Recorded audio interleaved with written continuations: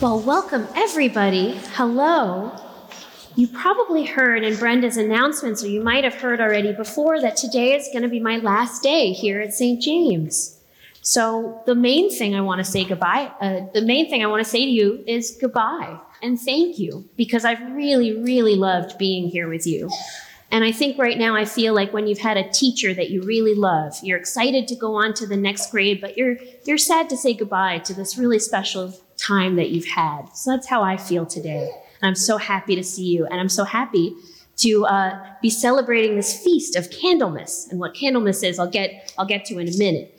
I decided that because today's my last day, I'll take a little bit of privilege and talk about what I don't usually talk about in a sermon, which is the very end of the service. One of the last prayers that we say together is actually my favorite prayer.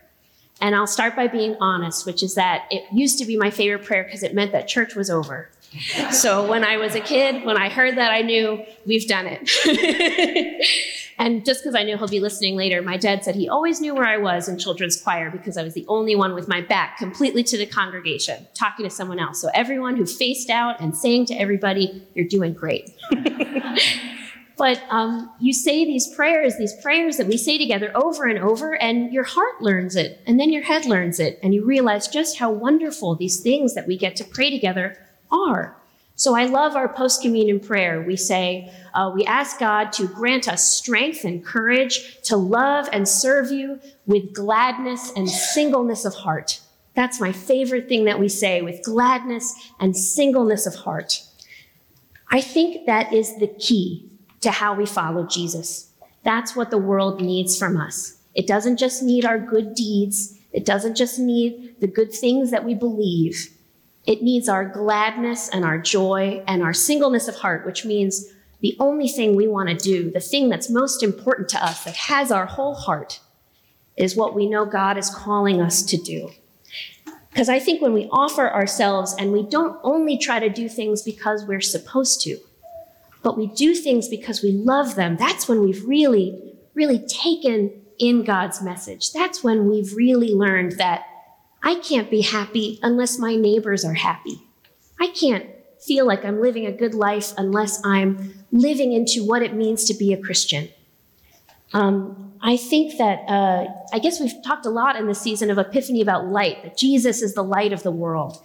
And I think when we live with gladness and singleness of heart, Jesus lights us up, and we are that light going back out into the world. So I wanted to ask, who was here Friday night? Who made Valentine's? I know I saw a bunch of you. Yes. So before you made Valentine's, before you had fun making Valentine's, what did you do? Angie, what did you do? So that was Thursdays for Families, which was also fun. Pippa, what did we do? That was a good thing.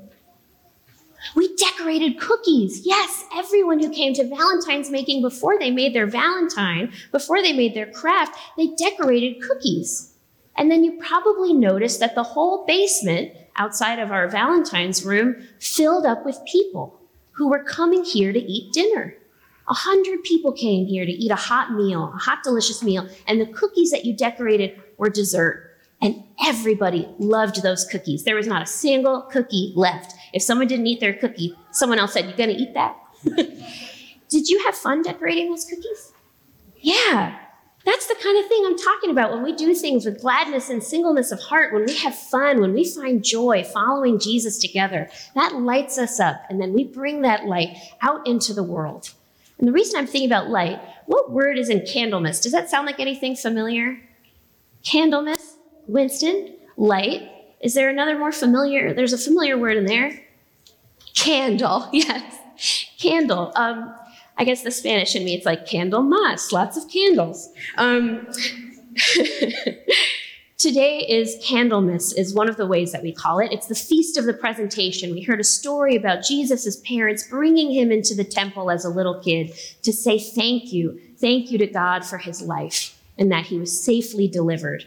And in lots of churches, they bring in candles, particularly in Europe, and the priest blesses the candles, and then you bring those candles home with you to light up your house.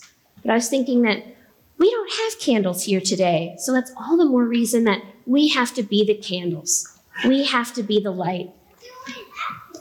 We do have candles up here, but I can't let you bring those home.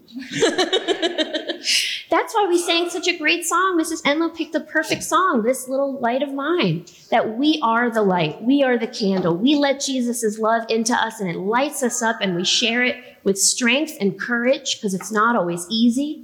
We love and serve because that's what we have to offer. That's what Jesus did, and we do it with gladness and singleness of heart, because one of the greatest things that we have to offer the world is our joy, and it's a wonderful gift of God to us too. Amen. Amen.